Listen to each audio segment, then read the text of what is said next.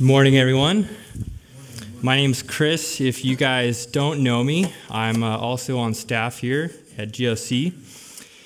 And now it's time to talk a little bit about our attitude in discipleship. Our attitude in discipleship, specifically, what is to be the attitude that we have when we approach discipleship. Attitudes being those conscious and subconscious thinkings and feelings toward discipleship, towards learning, that then influence our behaviors and how much we learn. I'd like to argue that attitude in discipleship is one of the most critical aspects, because if you approach discipleship with the wrong attitude, you will never be discipled.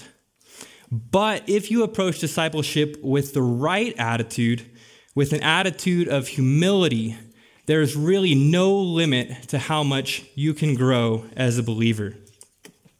As David mentioned, this isn't really a sermon. This is not an expository sermon, so we're not going to be looking at one passage. But there is one verse that I want you to kind of keep in the back of your mind as we go through this.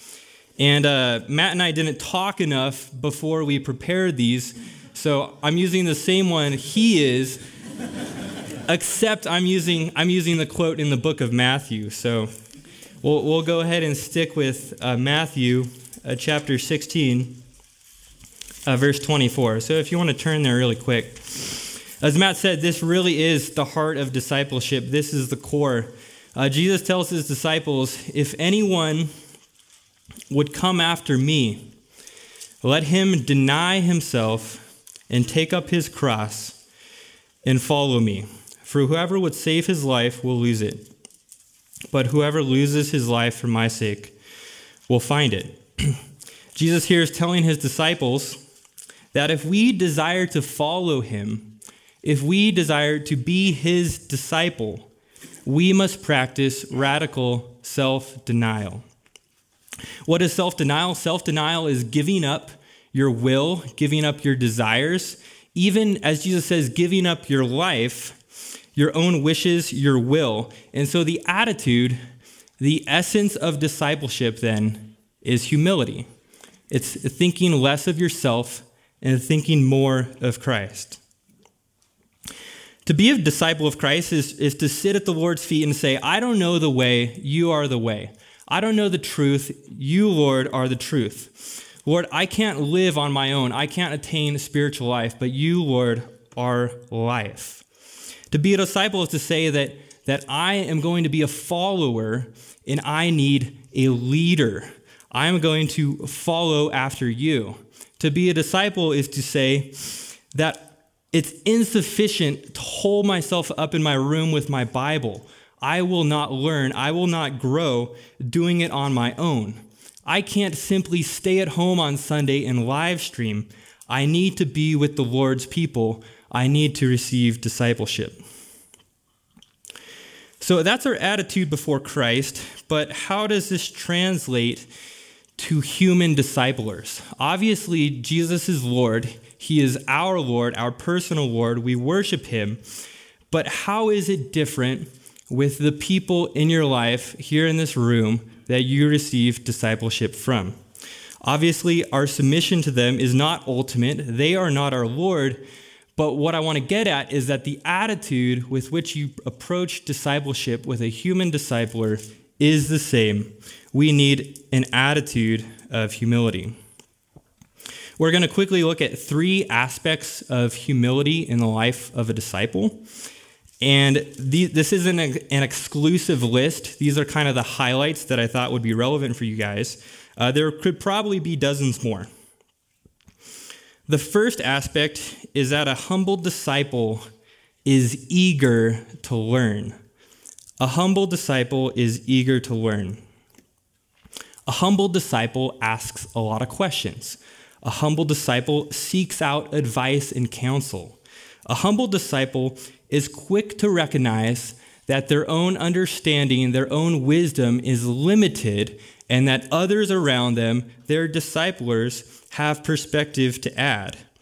A humble disciple is ready to admit they're not an expert on a subject, but there's always something more that they can learn. A humble disciple obviously is not proud. A prideful Christian is a self-sufficient person. A humble Christian is not self-sufficient. In the great cinematic masterpiece known as Star Wars Episode 3, Revenges of the Sith, Anakin Skywalker, a Padawan, read disciple, thinks he is ready to be a Jedi Master. He tells them, "Make me a Jedi Master. I am ready. I am the greatest Jedi of all time." Well, we all know that it didn't go very well for Anakin. Proverbs 12:15 says, the way... Okay, we're past the joke now. Proverbs 12:15 says, the way of the fool is right in his own eyes, but a wise man listens to advice. The second aspect is that a humble disciple is able to learn from anyone. Able to learn from anyone. A humble believer recognizes that God has gifted every believer with different spiritual gifts. Everyone in this room has different strengths and weaknesses. A lot of you guys have strengths that I don't have. I have weaknesses. I can learn from you. Before we dive into this, though, I want to quickly state what this does not mean. This does not mean that a humble person naively listens to anything and everything that comes along. A humble disciple does not listen to and entertain every wind and wave of doctrine. A Christian is called to be discerning, to analyze what they hear against the Word of God. But what I'm saying is that humility will combat the spiritual pride which would lead you to believe that you can only learn from a select group of people. This is something I've seen from time to time in GOC. We think that there are really only a few people out there that we are capable to learn from. There's only really a few people out there capable of discipling us. This kind of takes two forms. One is when we see discipleship as a hierarchical ladder. We see ourselves on a certain plane. And for us to grow, we can only learn from people above us. We can only learn from more mature believers. And then we ignore all of our peers around us from which we have so much to learn. In 1 Corinthians 1, you might remember when the Corinthians were struggling with this, when they were going around saying, I'm discipled by Paul. I'm discipled by Apollos. I follow Peter. They were arrogantly boasting about their discipleship from famous Christians. Paul goes on to rebuke them, and he says in verses 27 to 29, he reminds them, God has chosen what is foolish in the world to shame the wise. God chose what is weak in the world to shame the strong. God chose what is low and despised in the world, even things that are not, to bring to nothing things that are, so that no human being might boast in the presence of God. It's not about being discipled by some super Christian. A humble disciple recognizes that God is choosing the humble people of this world to be the leaders in his church. The second form of this type of pride is similar.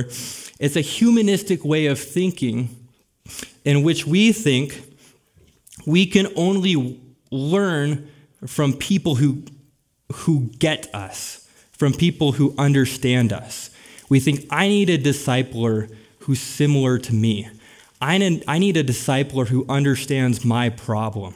I'm not going to learn from this other person because they're different from me. Matt mentioned Ephesians 4, and I'd like you to turn there real quick. I think this passage is extremely helpful.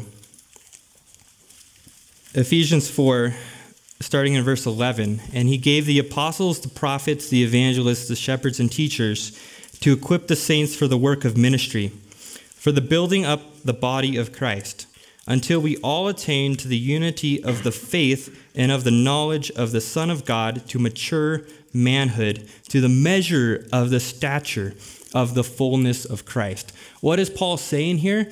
Paul is saying that Jesus Christ has purposely and specifically gifted the church with leaders with gifts of spiritual leadership to shepherd you.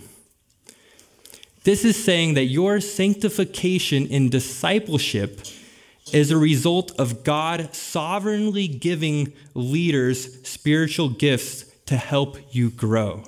This is not a humanistic thing. This is not someone with similar human experiences. This is a supernatural work of God. A humble believer recognizing that the Lord is sovereign over his sanctification, recognizes that the Lord is sovereign in discipleship, will recognize that God has uniquely gifted all believers with different strengths and weaknesses, and will use those for our spiritual benefit. Lastly, quickly, the third aspect, and Ryan is going to talk about this one a little bit more. It's that a humble disciple is proactive in confessing sin and repentance. James 5:16 instructs us, "Therefore, confess your sins to one another and pray for one another so that you may be healed." In talking about discipleship, we're talking about the human relationships which help us grow into Christ likeness. We're talking about sanctification, right? How does sanctification work? This is, as Ephesians puts it, this is the putting off of the old self. This is the putting on of the new self. Sanctification, the process starts with conviction and acknowledgement of sin, and then it moves towards confession of sin, and then it finishes in repentance of sin, completely walking away from it towards holiness. Of all these aspects, if we were to have this process our way, which of those parts would you choose to remove? I think that most of us would choose to remove confession. I think most of us would prefer, in our pride, to be able to go through sanctification privately, to not have to deal with other believers, to not have to share with what we're going through. I think we wish we could go through sanctification, just us and Jesus Christ. I think a lot of us in our pride would wish that we wouldn't need anyone else's help. But confession is put in place in the process of sanctification by our Lord Jesus Christ. A humble Christian won't be afraid of sanctification, won't be afraid of confession, but will recognize it as an integral part of their sanctification. I wonder if this describes any of you guys. I wonder if any of you are held back from confession because pride in your life wants to maintain a certain spiritual reputation with those around you. I would encourage you guys to as John says, to walk in the light. 1 John 1:7-10 says, "But if we walk in the light as he is in the light, we have fellowship with one another, and the blood of Jesus his Son cleanses us from all sin. If we say we have no sin, we deceive ourselves, and the truth is not in us. If we confess our sins, he is faithful and just to forgive us our sins and to cleanse us from all unrighteousness. If we say we have not sinned, we make him a liar, and his word is not in us." I want to finish this talk on a personal note. I started GOC in 2009, like many of you freshmen here today. I joined a small group. It was me and one other guy and our small group leader, and when I came to UCLA, I had been a Christian already for some time. I had gone to a really good church, taught sound doctrine. I had gone to Christian school my whole life, so I knew all the Bible verses. I knew apologetics. Needless to say, I knew a lot of theological stuff. And needless to say, as we know, knowledge puffs up, right? So when I joined this small group, I was quickly disappointed because I realized that I probably knew more Bible information than my small group leader did. And I pridefully thought to myself that I wasn't really going to learn very much this year because I knew more, and what I needed was to get more information. In my pride, I thought I knew what it was that I needed in my spiritual life, but I was totally wrong. And in my pride, I was ignorant of learning what it was I really needed to learn and grow in. I needed to learn how to take all I knew from Scripture and how to put it into practice. I needed to learn humility. I needed to learn how to love and serve the body of Christ. I needed to learn how to take what I knew and use it for evangelism, for sharing the gospel with others. But my pride prevented me from doing that till the end of the year when my small group leader confronted me and said, "Chris, you're prideful." And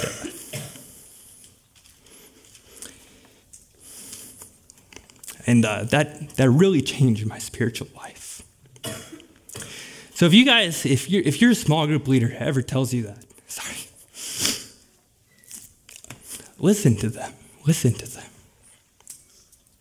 If you guys want to learn how to grow in humility, I'm only going to give you one piece of advice. Let's go ask your small group leader. All right, let's pray. Father God, we know that you are faithful. We know that you are sovereign over our lives, over our spiritual growth. We know that you have a plan for us. You know everything about us. You know how we ought to grow. Lord, I pray that you would bless us with humility, that we would think less of ourselves, that we would think more of you, that we would see Christ in wonder, that we would recognize how sinful we are, how much we need to grow, but that we would be encouraged, knowing that you have provided all that we need for life and godliness, that you have provided a church, that you have provided us spiritual leaders who can help us, who can confront us in our sin, who can encourage us. Lord, we ask for your help in all these things. We know that you're faithful. We praise you. We ask all this in Christ's name. Amen.